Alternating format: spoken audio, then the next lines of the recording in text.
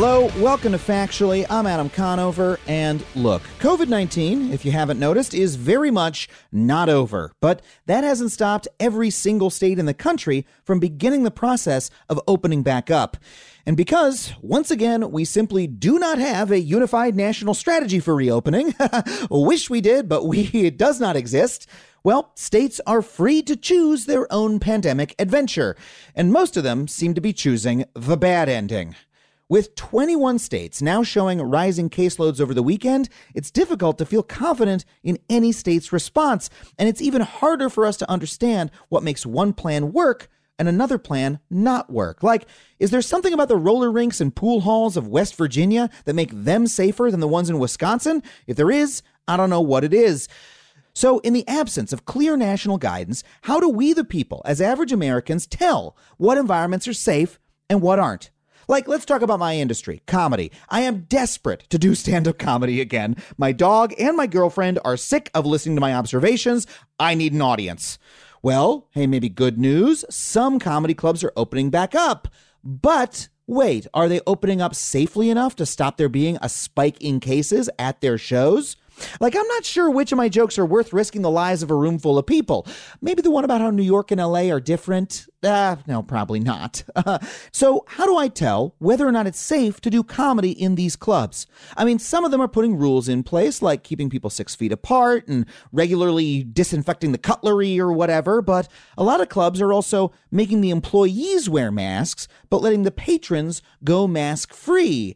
That sounds bad, and no matter what they do, they're still gathering a lot of people together in a small, unventilated space where they're all going to be laughing, particles into the air. Sounds like it could be a recipe for a super spreader event to me, and I don't want the headline out of my first weekend in Boise being 50 people sickened with COVID at an Adam Conover show. So how do I decide whether or not it's safe to do those shows, and how do I decide what's safe to do in my everyday life? Like, we know that certain kinds of events have the potential to spread COVID-19 at a rapid pace.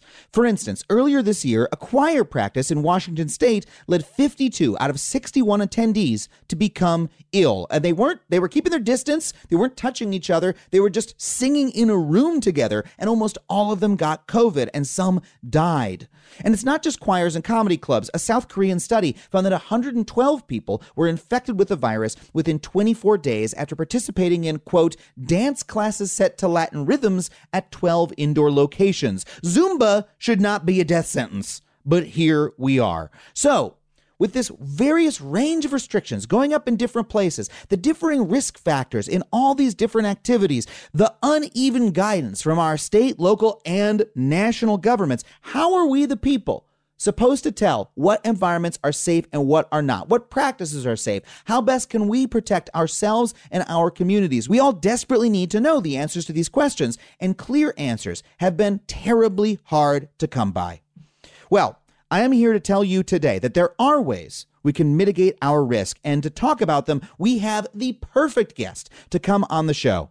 Aaron Brumage is an immunologist and a professor of biology at the University of Massachusetts in Dartmouth. His writings on this topic have gone viral. Unfortunate turn of phrase, but here we are.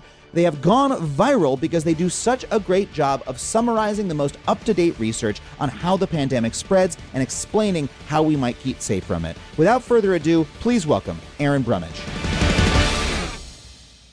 Aaron, thank you so much for being here. Thank you for having me here, Adam.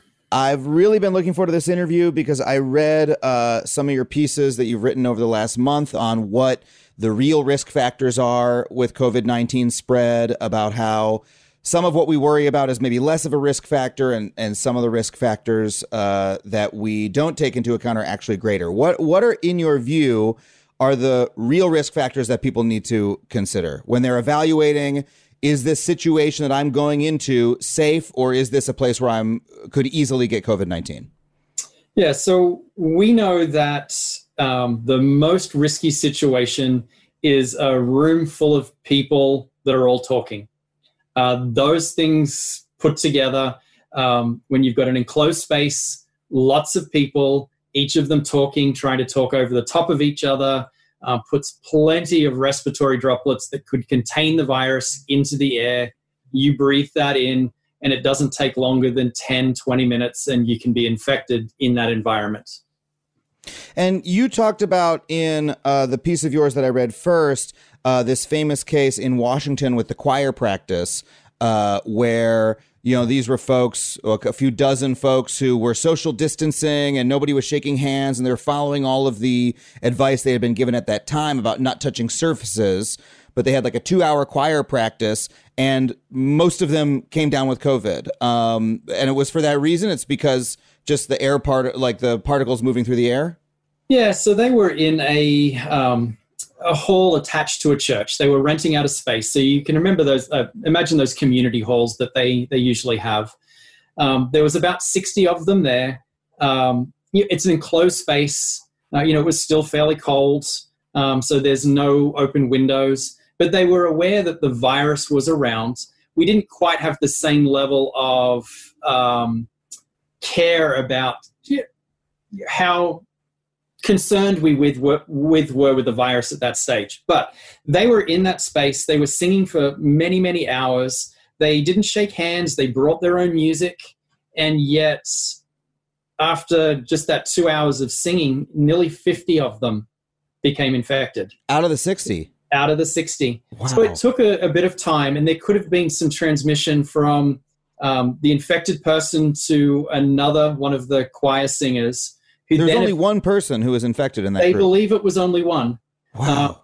That one affected, say, a husband of a husband-wife group, and then that husband and wife went home, and then he infected her a few days later. It took a number of weeks to work all the way through, but 50 people ended up being infected out of that one encounter and that one person.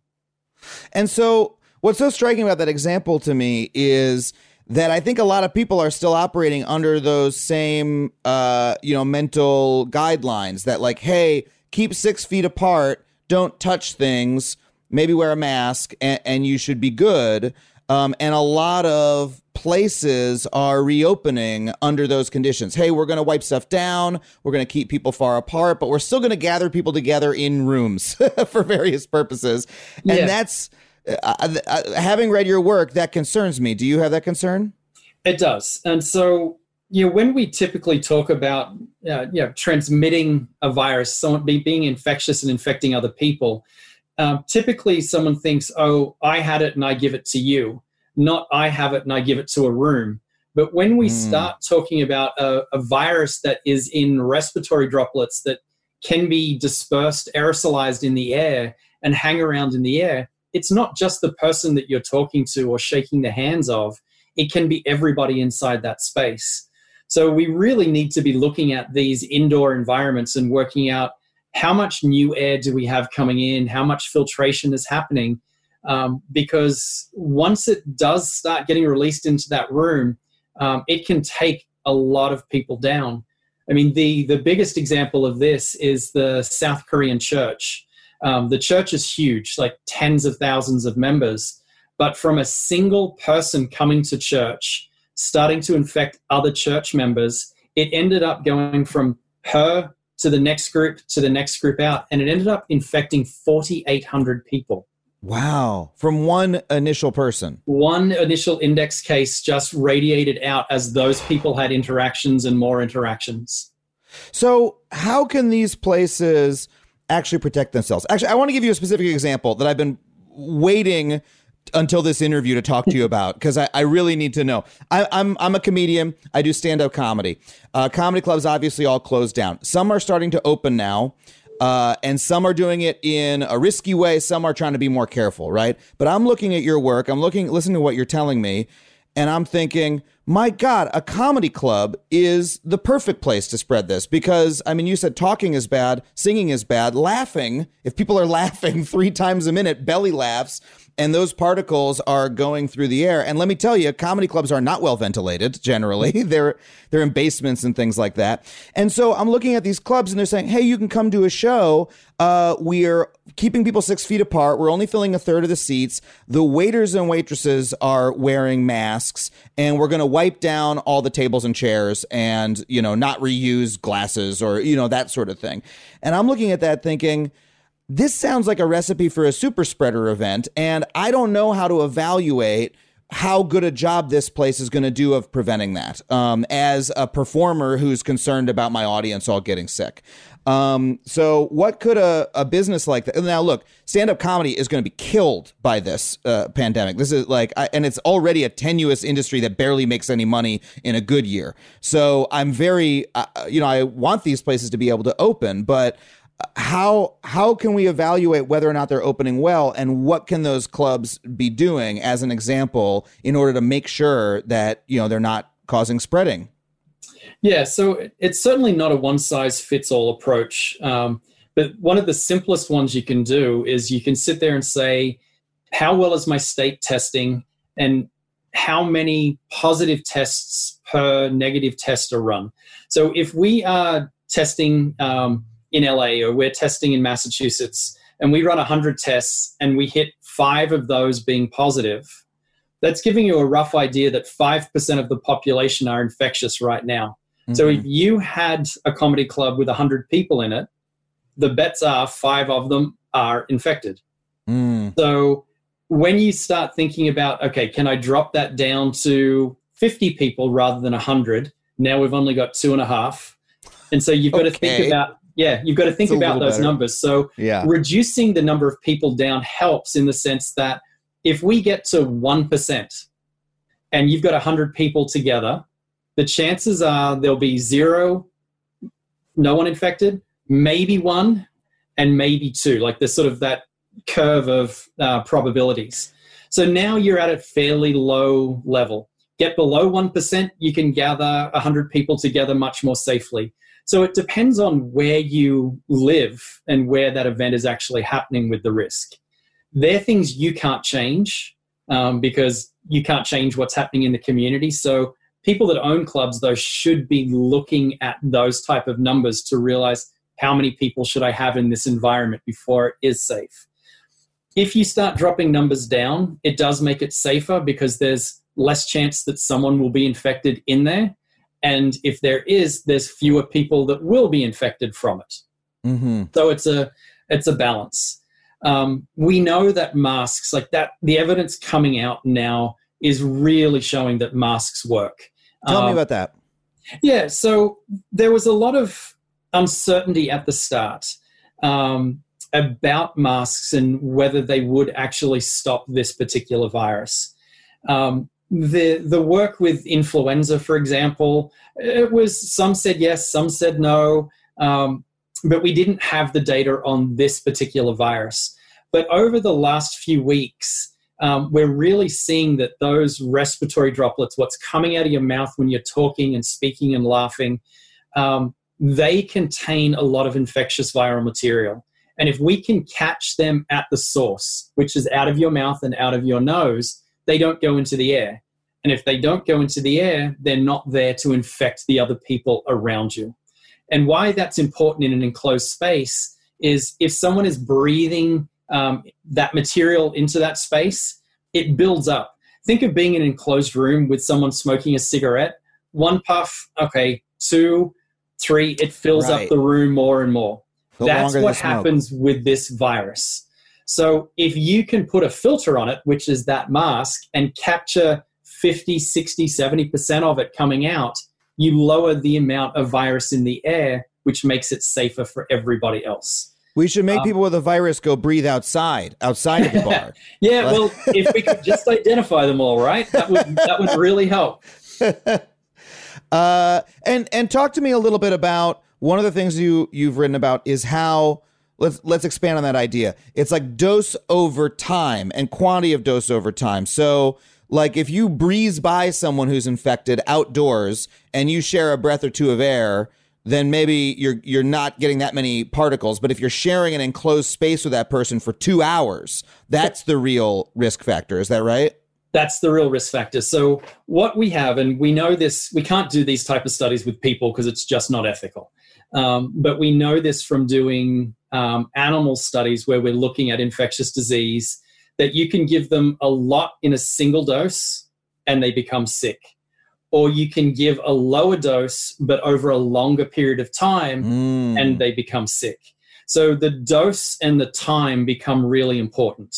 So when we think about this from a people standpoint, you can get a really high dose from a face-to-face conversation 3 feet away where that person's talking to you, and maybe it's a little bit of spit that comes across, lands on your eye, you breathe it in through your nose or in through your mouth. It can be over and done with then. That can be enough, because in that one droplet was enough infectious material to establish infection. But that's the most risky, but it's not the one that's going to lead to a big spreading event that gets a lot of people because it's the person in front of you. What is a little bit harder to get your head around is that when you are talking and breathing, there's other droplets that go up into the air and they just start to build up in the air. And maybe you've got to get to this number of 1,000 particles to get sick. Mm-hmm. That first spit droplet gave you 1,000, you're now infected. But you can also get it by breathing in 100 particles over 10 breaths. Right. Or 10 particles over 100 breaths. Or 1 particle over 1,000 breaths. So the longer you spend in that environment, the higher your risk is of infection. It's exposure to the virus over time, and it's how much of a dose you get at that one space. So let's go back to our comedy club. Yeah. That's like, if you have one person in the corner, they came by themselves, they're at a table all alone, they're 6 feet away, but they're laughing, a couple times a minute, and the place is poorly ventilated. Their particles are slowly building up in the air until it gets to sort of a critical mass where now everyone else is actually breathing a large dose because they spent 2 hours in this space, hypothetically. Right. Yeah, it's a balance. So let's think that what I expel now will hit the ground in roughly 10 minutes. So it doesn't stay in the air indefinitely. There are some viruses that do that will be airborne for a long period of time. Doesn't seem like this one does. We're not 100% sure, but it doesn't seem like it does. It's really what I breathe out over a 10 or 15 minute period that comes to a sort of balance over that time. Now, if you're on the other side of the room, certainly your dose is going to be a little bit lower than the person that's closer, but you are being affected by that person on the other side of the room. I see. Well, let's talk about some situations that are a little bit less dangerous than many people might think. You've written a piece on how on flights that you've taken over the last few months, and you've explained why flying is not. I would have thought it would be the same as the comedy club example I'm talking about, where you're in this little box and you're breathing recirculated air and you're with all these other people, but that's not your view. No. So it seems like it's the perfect mix for it. Lots of people jammed in together, in a space that's super enclosed. And yes, that is a real risk. But what they've had to do in planes, as they've got to understand infectious disease as well, is they've had to improve the quality of air inside the plane. And so this came out of the 70s. The 1970s, there was a couple of outbreaks on planes of influenza, and they realized we need better air exchange. And so most modern new planes, especially the big ones, they will change the entire air volume of the plane every 3 to 4 minutes. Wow, all the air. All the air every 3 to 4 minutes. And then on top of that, they have this really high efficiency filtering system called a HEPA filter. And they turn over the entire cabin volume 25 to 30 times an hour. So there's this massive turnover of air inside there. So what happens 5 rows behind you is not really going to affect you. Your main concern on that plane are the people immediately around you. Person sitting on the seat on your left, the person sitting in the seat on your right, turning to have a conversation with them. Yeah. That's the guy with his head on your shoulder, falling asleep, breathing in your face. So I look at it as the sneeze zone. So someone that sneezes or coughs, that bubble that's around you, that's the high risk area. And that's why on planes, masks are needed, is that if someone does sneeze, someone does cough, someone does talk to you right next to you, there's nothing that's going to spray on you. And that's what you need to protect yourself on a plane. So plane travel seems a little, but it's the air environment is actually quite good. And you wrote about what your actual routine when you have flown during the pandemic that sort of made you feel that you were being safe. Would you share that with us? Because I'm sure everyone would like to know how an immunologist protects himself when he's flying. Yeah, so we were debating on going on this trip, and it was a long trip because it was from Boston to Sydney, Australia. So it was 24 hours on planes. And it was as everything was starting to really heat up in the United States. So we were like, oh, should we do this? Should we not? But I also knew that it was probably the last time I'm going to get to see my family for quite a while. So we put in place a system for my family. It was 4 of us to actually travel from essentially leaving home to coming back home, a few weeks later.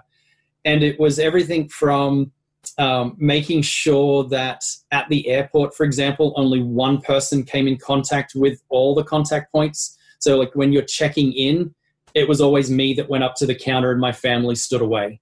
When we were ordering food, it was only me. Because if they all had contact and that person was infected, all 4 of us could have got infected in one go. So we sort of reduced those interactions down as much as we could inside the airport. Do you draw straws to see who would be the person to do it? No, it was, I don't know why it ended up being with me because, my wife is just as good as I am with this. But we had, I've got a 10 and 13-year-old. So it was really stick your hands in your pockets, don't touch anything. Yeah.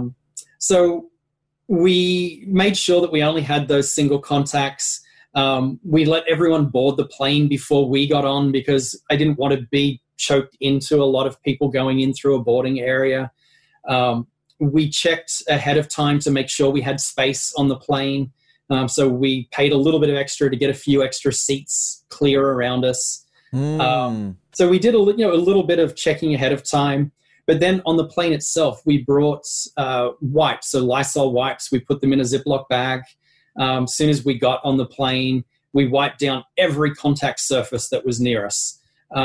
Basically, top to bottom of the screen, of the armrests, of everything.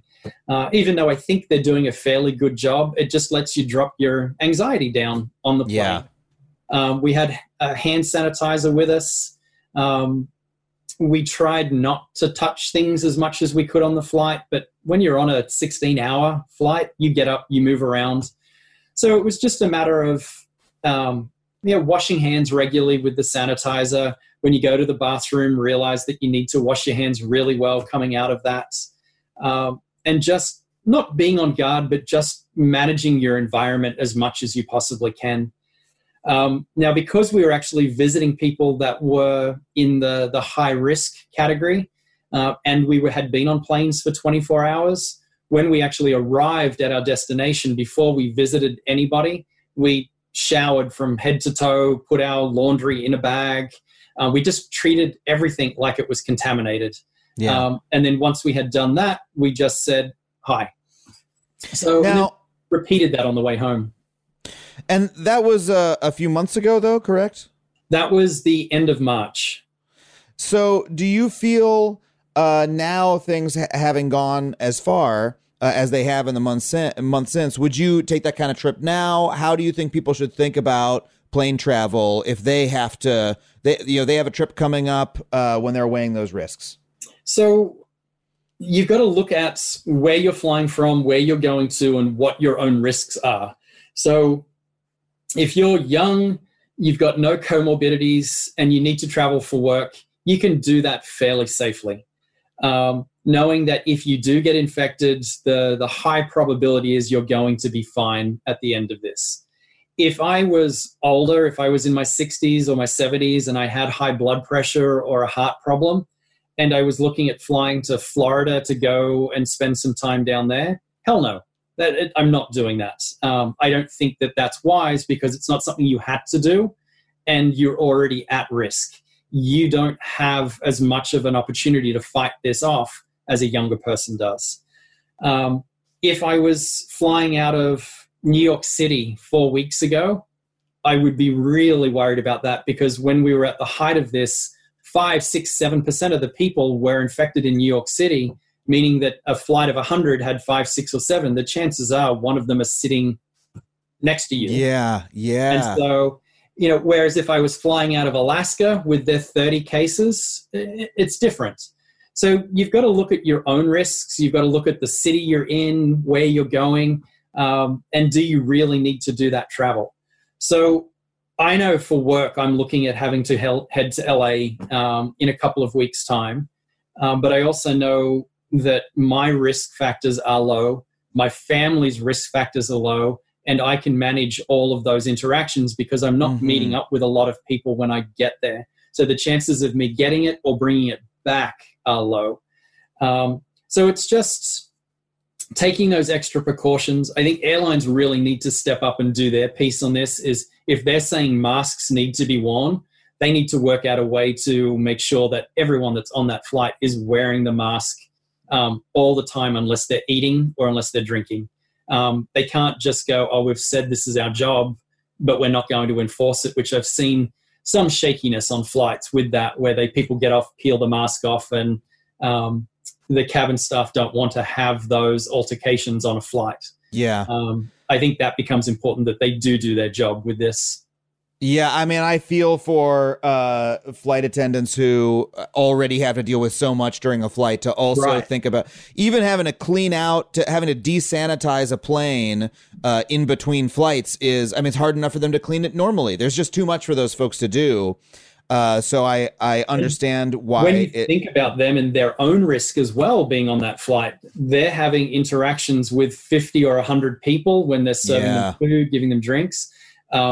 I really look at the risk to the cabin staff as well.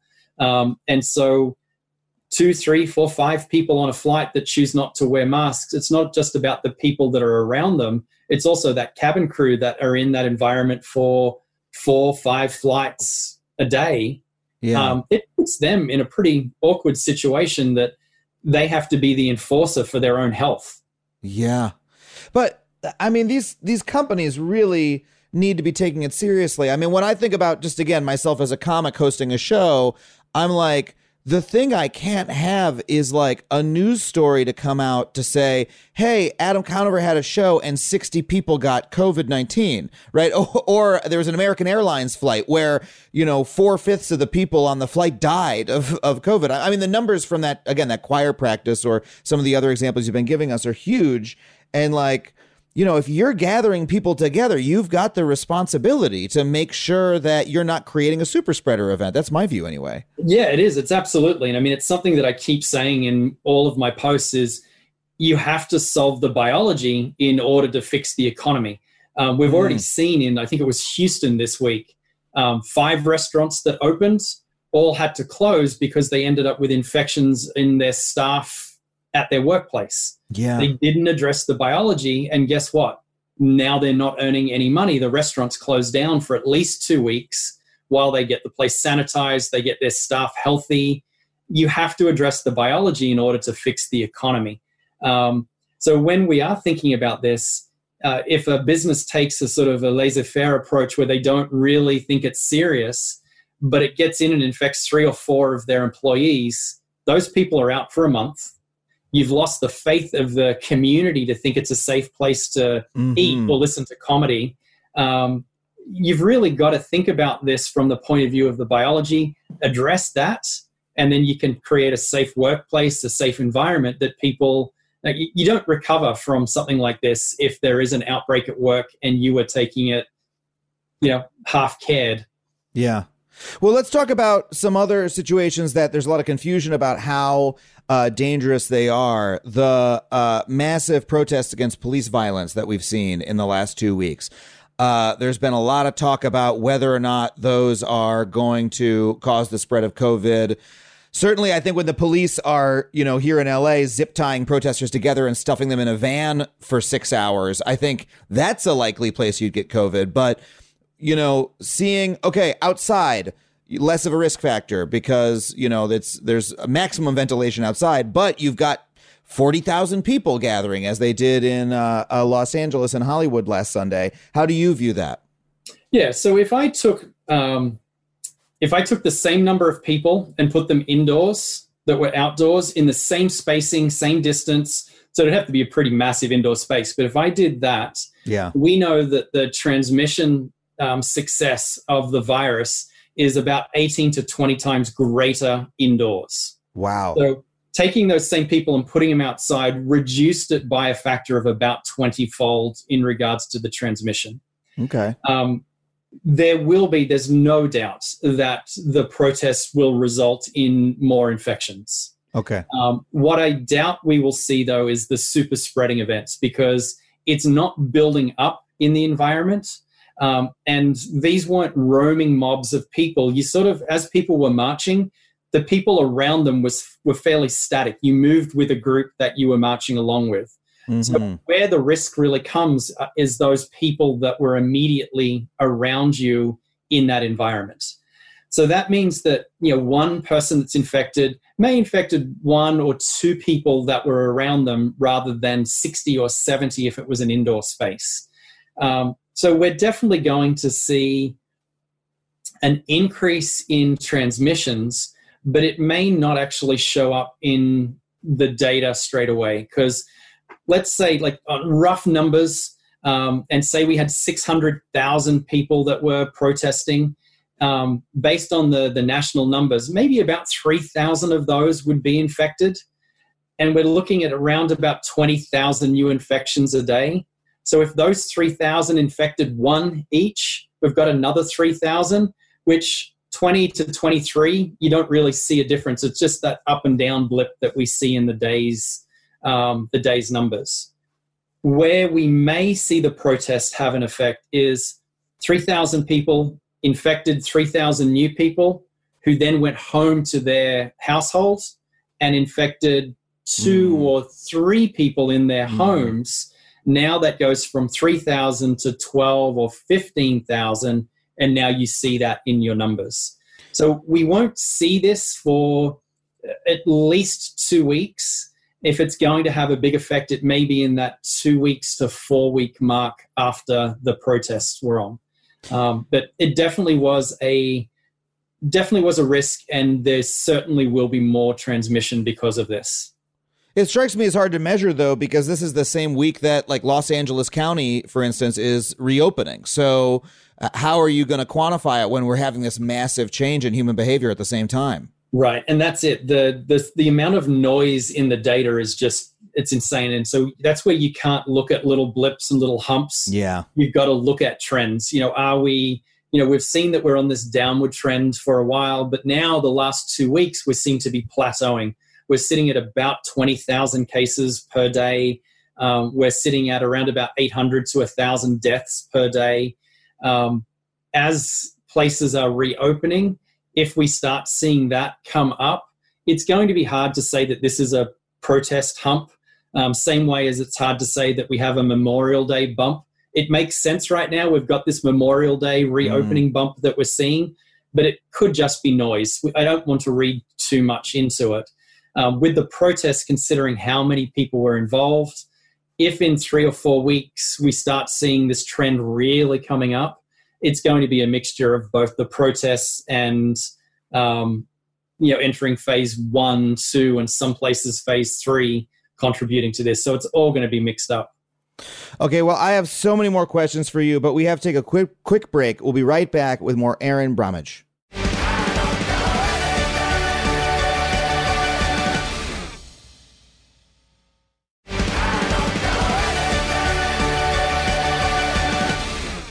Okay, we're back. Aaron, so we've been talking about these super spreader events. And you were saying, hey, protests are maybe not a super spreader event. A large number of people in an enclosed space could be. Is that the real risk for, our COVID-19 infections really skyrocketing? Like, the person to person is not as worrying as having these places where one person is able to infect 100? Like, if things really go bad, is it going to be for that reason? Certainly limiting these large gatherings of people will have a big effect on the trajectory of what the rebound looks like, the second wave, whatever we want to call it, looks like. If we can limit the sizes of gatherings, that limits how many people can be infected.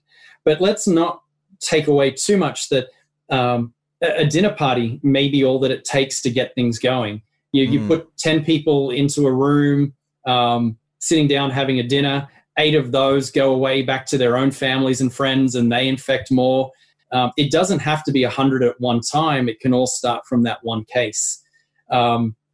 We see this quite regularly, like the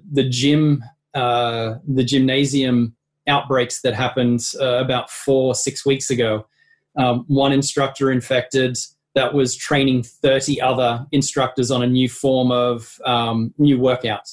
I think it was 8 or 12 of those instructors became infected, went back to their respective gyms, and in total infected 108 people. Wow. So it starts, these transmission chains are the things that really get it going. The vast majority of people that are infected will only infect 1, maybe 2 others. But then you have some people, they're called super shedders. They release an enormous amount of virus. And if you put one of those people into an environment where there's a lot of people, they can take them all down. The nightclub case in South Korea is the great example of that. The one asymptomatic gentleman that went out to a few bars, it was over 100 people that he infected or indirectly infected over a period of a few weeks from that one night out. Wow. Okay, well, let's just speaking of asymptomatic carriers, let's set this straight because there's been some conflicting information about this. Asymptomatic carriers, do they or do they not spread the disease? Yeah, so asymptomatic, I'm going to call them never symptomatic. And that makes it pretty clear. You got infected, but you never get a cough, you never get a fever, you never get any of the signs of it. So if you are never symptomatic, your role in this bigger amplification is probably pretty small. You may infect one other person, but typically we think of them as having a lower viral load and not infecting many others. So these are people who get it, but unless they're tested, they would never even know. They never exhibit a symptom. They just go about their lives. And there might be a lot of people walking around 2 years from now saying, I never got it. But in reality, they did, and they just didn't know. Yeah, so we've got a number. It's around about 15% of people that get exposed. That's the best number we've got at the moment. 15 people that get exposed to the virus will never show symptoms. Wow. They may become immune, and their role in the bigger picture of the outbreak is probably quite small. But what is important is you've got these never symptomatic people, asymptomatic, never there. The pre-symptomatic people are the ones that we really need to worry about. So with this virus, you get infected. You can't infect anybody for a day, a few days while the virus builds up in you. And then the virus starts to be released from your cells, and it now can be released out. 5 days out from being sick, you've got a little bit of virus. 4 days out, you've got more. 3 days out, more. And in those 2 days before you get that first cough or first fever, you have enormous amounts of virus in your nose, in the back of your throat, in your lungs. But you feel fine. You feel fine. You look fine. You've got no indication that you are sick. Those people, the guess is those people are responsible for about 50% of all new infections. Wow. Within those few days up to before showing symptoms, they can cause up to 50% of new infections. That's why masks are important, because you just don't know if you're on the way up to getting there.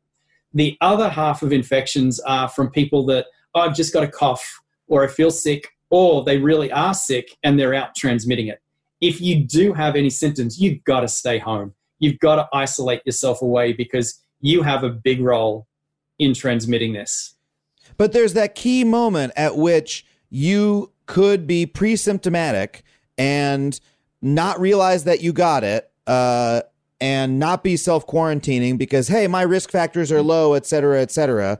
Yep. But spreading it even, without realizing it. And that seems to be the real risk, that should we all just sort of treat ourselves as being potentially in that state at all times, just in order to stop ourselves from maybe spreading the disease? Yeah. So that's why we have physical distancing. It's just because you don't know who is infected. If you can provide that 6 feet distance between you and another person, those little droplets coming out of your mouth hit their feet. they don't land in their face. At 3 feet, they land on their face. So that leads to that direct transmission. That's why we're limiting the number of people inside spaces, because we know inside spaces, these droplets, these viral particles can build up and you get infected. That's why we have masks. So we are essentially having to treat everybody as potentially pre-symptomatic to try to get this under control. And if we look at the data, the states that are doing that, mask use, social distancing, limiting people inside, are all declining. The states where masks are optional and you may only get 20 or 30% of people doing it, where we're opening restaurants and opening bars up, we are seeing either flatlining or starting to increase up in those particular states. So we can see a big difference between states that are adhering to the mask use and social distancing and those that are not. And I think we're going to see that even amplify more over the coming weeks. Wow. So wearing masks, then, it almost sounds like vaccination, where if you have a certain amount of the population wearing masks, that's going to help prevent the spread a lot. But if it dips below a certain level, then you're going to see more spread. Yeah, so let's not use the vaccination one, because that one's a permanent effect. I'm an idiot. Please don't. Yeah. No, like the vaccination one would be great if we get there. But if we can get roughly 80% of people using masks, it can drop the transmission by about 40 to 50% in the community. That's an enormous drop, enough to almost lead it to extinction. But if you've only got 30 or 40% of people using masks, it has virtually no effect at all. Wow. So it's, if I'm wearing a respirator and I'm the only one wearing a respirator, yes, I'm protecting myself, but it's doing no community benefit. If 20 or 30% are wearing masks, it doesn't provide that same community benefit as what strict social adherence to it is. Yeah, but this does get to the point I was trying to make, which is, I've heard, when you're getting your flu shot, herd immunity, if you protect the other people in your community by doing that. And masks are the same way. We're all contributing to the overall norm of mask wearing that's going to protect everybody in the community every time you put that mask on. Absolutely. Yep. It's a social conscience, a social contract. You do your part. I protect you. You protect me. Yeah. And by taking that sort of community mentality, doesn't solve the problem, but it certainly drops down the risk substantially in the community. Between extra hand washing, social distancing, and mask use, we could almost perpetually keep going at a fairly normal state until we get to a vaccine or something without these major spikes. Take little chunks out of the armor of the virus with those 3 steps, it dramatically alters the trajectory of how this pandemic goes forward.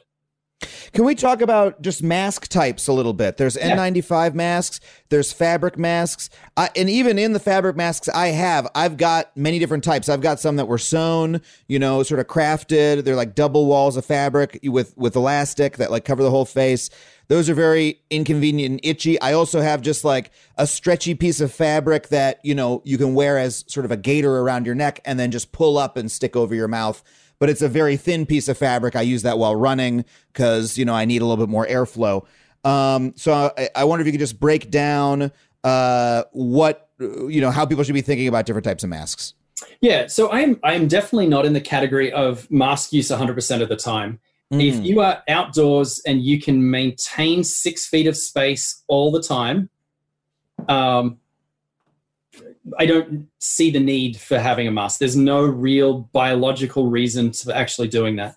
The only time I would suggest at that stage you need a mask is if you come across a friend and you want to have a longer conversation with, then it just makes sense that you have a mask if you're going to be in that 6 feet zone when you're outside. But what I guess it's easy just to say what we do as a family. When we are out and not thinking that so we're outside, but not thinking we're going to come across any sort of constriction of space, we do exactly what you do, a neck gaiter. We use them for sun. They stop you from getting burnt, but you just pull it up over your nose if you get into a choke point where somebody comes past on a path or a trail.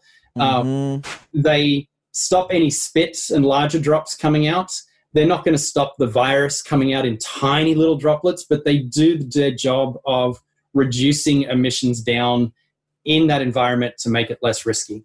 So we have those when we know we're not going inside.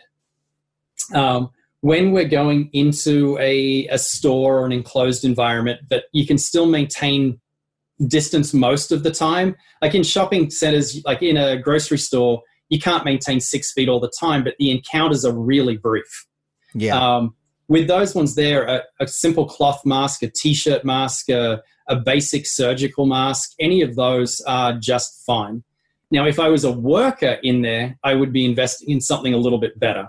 Because as a worker, you're in there for 6-8 hours. You want something that not only is going to catch your breath, but it's going to filter on the way in as well. Mm-hmm. So then just yesterday, I was in New York City, and I needed to get into some places that were fairly busy. I had a respirator for those because I was going to be in an indoor enclosed environment with lots of people for 10 or 15 minutes. So I had a respirator there to lower my risk down while I was in that space. Is it like an N95 mask? Is that what you mean?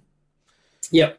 So I use them in my lab. So I have them sort of all the time to use because I work with some nasty bugs that I need to keep out of my body myself. Okay, so even before this started, you were in the habit of wearing a mask to make sure you didn't accidentally inhale a virus in your course of work. Yeah, well, not viruses. So I work with pathogenic bacteria that jump from animals to humans. So I work with zoonotics that jump across from animals and cause disease in us, just like this one came from bats. I work with some pretty fun stuff that if it got into me, it wouldn't be that fun. So I'm used to working with things that would like to use me as a food source, and I try to avoid letting them do that. Can you just give me a tidbit, like because we've been talking about this thing that like isn't your main work for 45 minutes so far. Can you just give me a tidbit of what your work is? Like, what's the most fascinating thing that you've been doing, like right before this happened? Yeah, so one of the big things that I work with a lot of U.S. farmers trying to keep their animals healthy.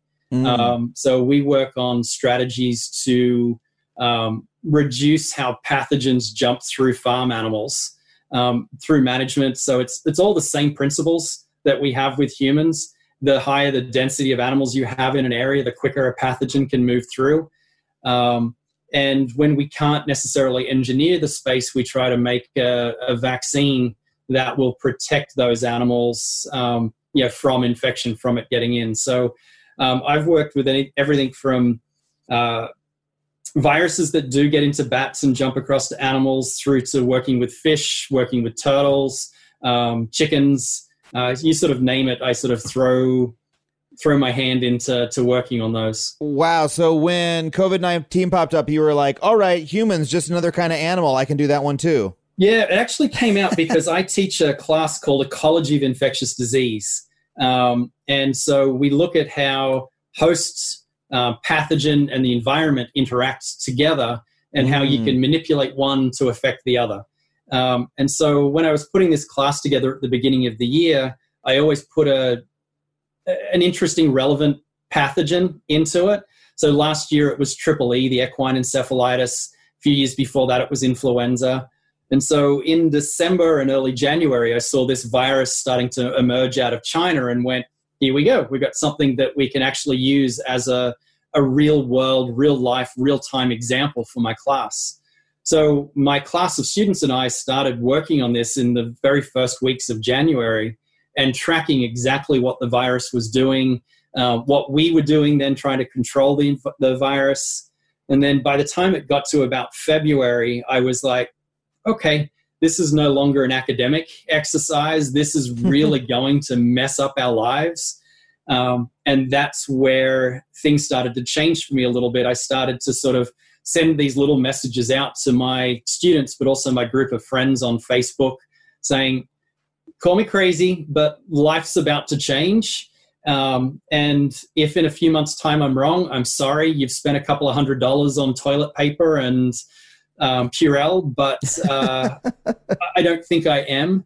And so I started doing that. And then, I was writing a sort of a post every day, including when I was in Australia, just sort of preparing friends and family for what was going to come. And then it just snowballed into, holy hell, I need to start telling people about how to protect themselves, because I know how to do it because I deal with this every day. But this is not a skill set that most people have. And so that's where a lot of these, a lot of my posts came from, was everyone's getting bombarded with information from everywhere, and it's hard to work out fact from fiction.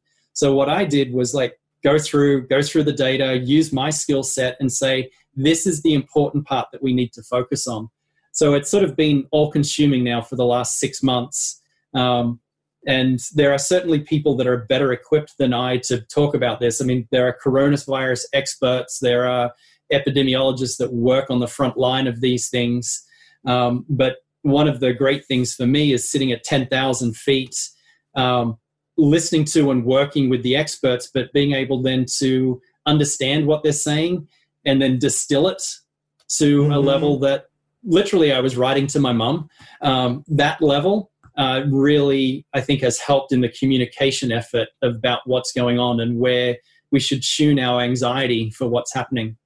Yeah, and I found your work really clear. I mean, as you said, there's many different types of experts in many different sort of field, epidemiologists and virologists, et cetera. But, your focus on, hey, here are the risk factors that an individual should be aware of is really helpful and really clear.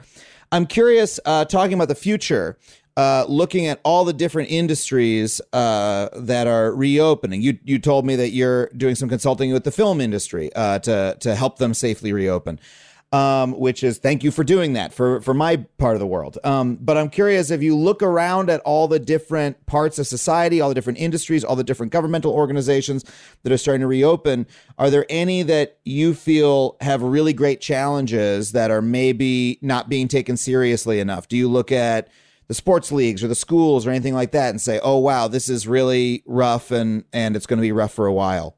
Yeah, so I think they're really looking at them and saying these are challenging. I don't think anyone's not taking them seriously enough, but I think the biggest challenge ones are live events, be it live music, be it comedy.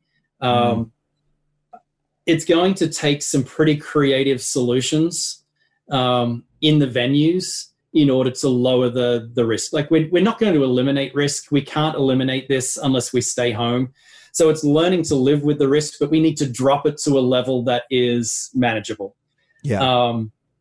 So there are certainly some challenges with these live events that bring a lot of people in close contact for an extended period of time indoors. Some of the theater companies I'm working with, it's like, get outside. At least practice outside. Think about using the open air auditoriums, those type of things. You can really, if you start thinking a little bit more creatively, you can work out solutions that lower risk. I look locally at our boards of health with restaurants. Like, I always thought restaurants' head was exploding at the start, how to get around this. I reached out to a lot of those boards of health and said, extend their space outdoors into their car park. Let them use that so they can get back to a closer capacity for what they were. And I'm looking at what they've done locally. It's great. I know it doesn't sound very appealing, but now we've got dining happening in car parks that have been set up and landscaped really nicely to give that dining experience and get that business back on their feet. So creativity works out pretty well. Now, schools is a real challenge, and this is going to be the hardest one that we have, because when we look at the people who have been infected to date and the data that we have, we're seeing 20-year-olds getting infected, 30, 40, 50, 60, 70, 80, but we're not seeing many people under the age of 20 infected. And there's this thought that they're maybe a bit more resistant than us older folk to infection. But when you really look at the data, what has actually happened is, because we've locked them up in our houses, they're not essential workers, they're not playing with their friends, they just haven't been exposed to the virus at the same level as what you or I have in regards to the general population. And it's something in the order of only about 1/5 of the kids per the adults have seen this. So they're only 20%. And we're seeing that with very little antibodies, very little infections. So when we start getting into a school environment and we don't really know the extent of how kids are not only infected, but how they transmit, it's a little worrying to think about that. Like, we know children don't get as sick, but what if we've got 30 kids in a classroom, one of it brings it in, 20 of them get sick. Okay, they don't get too sick, but each of those kids then go home and infect their family or their grandmother in a multi-generational home. Remember, we talked earlier about how it spreads out from that one case. So it's not just schools in isolation. It's what happens when they leave that school environment. And so working out what happens not only to the kids, but how we then control community spread, that's going to be a difficult one. We're seeing in Israel schools being closed down. They stayed open. They're having to close down because they're seeing spread. We saw the same in Montreal with schools being open. So there's going to be some pretty big soul searching happening in the next couple of months about what's going to happen and what schools will look like. I've got 2 young kids. I can't imagine them being in masks all day, not being able to interact with their friends. That's not something I want for my kids, but nor do I want them to bring it home and kill their grandmother. I worry about that. The other real big challenge one, and the one that my eyebrows are fully raised, is the cruise industry. We're hearing that a couple of the big cruise lines are going to start traveling again in August. Let's throw a few thousand people on a boat. We've seen norovirus. We've seen these things go through those ships so easily. And this may not be quite as infectious as norovirus, but it may actually be. My heart sinks for how we address this. I don't know how we address it aboard those industries sufficiently to make me want to jump on a boat quickly. Yeah. But that's unfortunate. I mean, people like to look down their nose at the cruise industry and, sort of be snobs about it. But that's an affordable vacation for a lot of people who don't get to go on. I know friends who take those vacations because that's the only vacation that they can afford, that they can bring any of their relatives on. Their disabled or elderly relatives can go and have a great time too. And it's not something that just don't go on a cruise then. That is a loss for folks who count on that as being their way to get out of the house and right. I mean, they're amazing experiences. You get to see a lot of things by sitting and letting it go past you, and there's so much entertainment on there. I mean, I am pretty confident of American ingenuity to solve problems.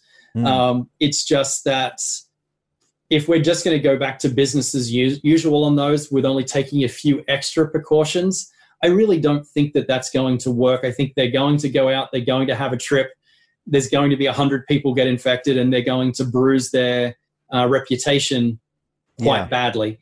But if they really take one of the things I get really excited about is this healthy building approach. If they take the healthy building approach and put it into a ship where they really think about air filtration and air exchange and work out ways to treat the environment better to lower the risk of transmission, then they might be able to do this. I'm not educated enough on the engineering of ship systems to be able to say that their systems are flexible enough to become more like an airplane and less like a boat. Right. I mean, how much can they be rebuilt? I'm not even sure. Those things are in service for decades. So, well, let's talk about the broad future. I've heard that many folks who are, experts in communicable diseases are concerned, about a second wave. There's been a lot of talk about that. I've also heard people say, hey, this is maybe just the first pandemic that we have to worry about. This is, I think about, I lived in New York when Hurricane Irene came through, and it was pretty bad. And people were like, oh, it wasn't that bad, though. We probably don't really have to worry about these hurricanes. And then the next year, Hurricane Sandy came through and really walloped the area. And I've heard a little speculation that, hey, maybe this is Hurricane Irene and there's another pandemic that's going to bear down on us in the next couple of years. I'm just curious about your thoughts on those risks. Yeah, so, these virus, the bacteria, they're always jumping from animals. They're jumping from animals to humans. Most of the time they jump and they fizzle out really quickly. So some of the avian influenza that hit Hong Kong, it was really easy to jump from a bird to a human, but it was really difficult then to transmit from a human to human, and they sort of fizzled out. But these things are happening all the time. This particular bug was a perfect storm, very well adapted for a human body, transmits very effectively, but importantly, it transmits while you're not showing symptoms. SARS, the first one, it was only the 24 hours leading up to getting sick that you were actually able to infect others. So you only came in contact with a few people in that day, and so it didn't transmit as easily to others. Whereas this one, you got 5 days of looking, feeling fine, and hitting huge. So this was really the perfect superstorm that came through. I think the only thing it could have done a little better is killed better. That's the only way that this thing would have been a better pathogen. It really was this, it is this nasty bug. So I'm not too worried about, I mean, we're always going to get more, the whole thought of an avian or a swine influenza coming through is always there. You know, one of those pandemic strains. We always need to keep our eye on that. But I don't look at this as happening every year or happening more frequently. I just think that they've been happening quite frequently as is. They've just not been this perfect one. We're going to have this one essentially forever. I mean, it's not going away. Wow. It's going to be the fifth human coronavirus. We've already got 4 in us. They just caused the common cold. I don't think this is on the common cold scale. It's more on the influenza scale, but it's going to be that once it's run through the population. At the moment, we're all bait for it. We're all just food. Everyone can be infected like everybody else. Some of us get it a little bit more severely than others. But while we have very low resistance to this in the community, it's just going to keep going. And it's not going to be a second wave, in my opinion, because a second wave means it came up, dropped down, went essentially to nothing. And then the conditions, the environment changed, and then it comes back out again and bangs back through the entire community. That's not going to happen in the US because we're not working on an extinction protocol here. We're not trying to get rid of it. It's sitting there at 20,000 people per day, 3 months after it started tearing through our community. So what we're looking at is a rebound. Like, if anything, we're going to go on this low, slow drift down, and then come fall, when we all go back inside again and the humidity drops again, it could get rough again. Yeah. I mean, so you wouldn't call it a second wave because it's not going to go down that far. It's just going to be a rebound. Sorry, you were saying. Yeah. So if I was living in Australia where they're looking at 10 new infections per day at the most, they could get a second wave if they opened up tourism again and people came in.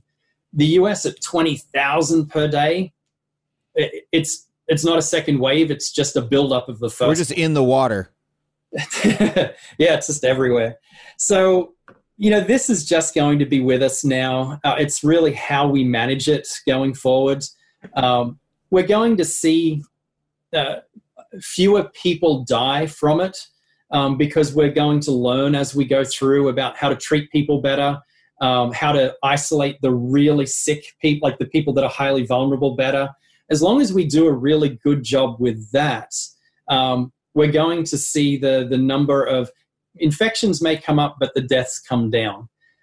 My concern with this is we've had such a huge focus on deaths for the last 3 months.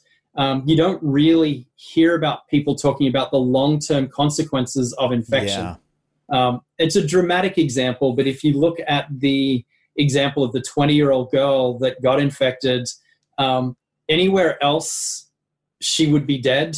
But in the US, they were able to give her a double lung transplant. Wow. Her life is changed forever now. And if you look at the pictures, the article of this came out a few days ago, the pictures of the lungs that they took out of her were just destroyed, unlike anything I've ever seen. And this is what we're sort of forgetting in this pandemic is, yeah, you might get sick, you might recover, But what if you're 20 years old and you've lost 20% of your lung function and it takes 10 years to recover? Yeah. You're still upright, you're still participating in community, but you're not going to be running a 5K race anytime in the near distant future. We're seeing an increase in allergy and autoimmunity in people that are recovering. What if it's triggering some other things inside us? People really haven't thought about what the long-term consequences of this will be because we haven't had long-term yet. So it's important to focus on, protecting those people that are going to die from this. But it's not something that I just want to run out and get over and done with, because even though the chances are I will recover, what are the implications for that recovery? Is it going to be just 30 days of being sick? Or am I not going to be able to run alongside my kids again because I keep running out of breath? And there's all of these other things that happen. So as time goes on, we're going to get a better understanding of what damage this bug does outside of death. Yeah. And that's really impactful when I just combine that with what you said earlier, which is that this is going to be with us forever now. Like we've witnessed the birth of a new human disease, basically, right? Like every year. So do you feel that, right now I get my flu shot every year. Am I also going to be getting my coronavirus shot every year? Is it going to be that sort of disease where or my COVID-19 shot, I should say, where, it's a disease that's just constantly making the rounds and you should always be concerned about it. And if you get it, hey, it might not kill you, but it's going to really, really fuck you up. Yeah. So it just depends on what type of immunity this sort of, gets. Like if you get measles when you're a kid, you're protected almost for life. But if you get coronavirus from just the normal one that gives you a cold, you've only got immunity for a few months. So in the time between now and getting a vaccine, everyone that gets infected, we may find that it provides protection from reinfection for 5 years. And so then it's not quite influenza, it's more like a tetanus shot. So rather than every year, we need it once every 5 years or 10 years. But on the other hand, we might find that you need to have it every year because it's either changing or immunity doesn't last that long. So we don't know at this stage with this. But again, this isn't new, having pathogens jumping over from animals to humans. Not many people know that measles was an animal disease, rinderpest. It jumped over from animals to humans maybe 2,000, 1,500 years ago. And it came in and just devastated humans. And up until we had a vaccine, there was a lot of mortality and morbidity happening with that one. And it took into the 60s before we had these really good vaccines to actually stop some of these, pretty horrendous childhood illnesses. Granted, being infected gave you protection, but when you've got a 1 in 1,000 chance of dying or, a 1 in 500 chance of ending up with some sort of neurological deficit because of infection, do you want to run that risk of not vaccinating? Some people say yes, but, there's quite a few bugs that have jumped from animals to us that we have to think about on a regular basis. But this one, like I said, perfect storm. Ebola is a great one, but it is so lethal and so obvious with its symptoms and signs. It's very infectious, but you stay away from someone when they're bleeding out of their eyes or ears. Yeah. There's Napa virus. There's a whole bunch of these ones out there that scare the hell out of people that work in infectious disease like me, but they didn't have that perfect mix of how well that they move in populations of people. So like you said, it's with us for a while. We need to understand it. Every week there's something new we understand about this. We're not going to have all the answers, and we're not going to have them for years. I really do hope we get to a vaccine before we get to herd immunity through natural infection, because getting to herd immunity through natural infection means a lot of dead people. Yeah, and a lot, as you say, of seriously ill people who've been disabled by the virus, etc. Yeah, yep. Potentially let's think about this, that one of the symptoms that people sort of talk about is losing smell and losing taste. Think about what part of your body the virus has to affect to do that. Okay, so that's up in your brain. Yeah. So it's having a neurological problem. So what other things might it be doing? We don't know. Yeah. So there's a whole bunch of things that go on with this just beyond the mortality that we really need to understand. Well, I've found this conversation, it has made me hopeful because I feel like I understand a lot of these risk factors better in terms of how I'm going to live my life for the next couple months. But yeah, it's a very stark picture you've painted. I can't say enough how much I appreciate you coming on and talking to us about it.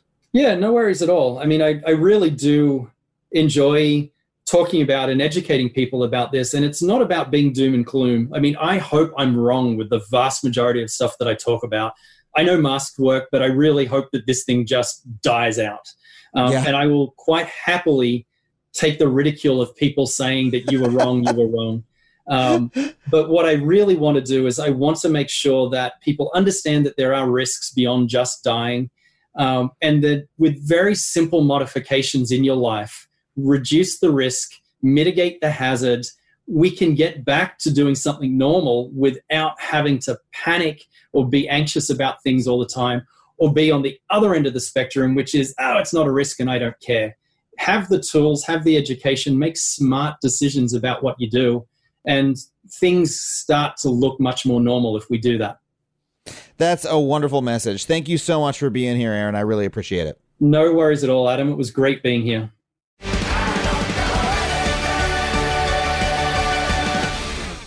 Well, thank you once again to Aaron for coming on the show. That is it for us this week on Factually. I want to thank our producers, Dana Wickens and Sam Roudman, our engineers, Ryan Connor and Brett Morris, Andrew WK for our theme song. Hey, you can find me online at adamconover.net. Send me an email if you want at factually@adamconover.net. Tell me how the show's striking your ears lately. And you can follow me at Adam Conover wherever you get your social media. Until next week, hey, keep that mask on. We'll see you next time on Factually.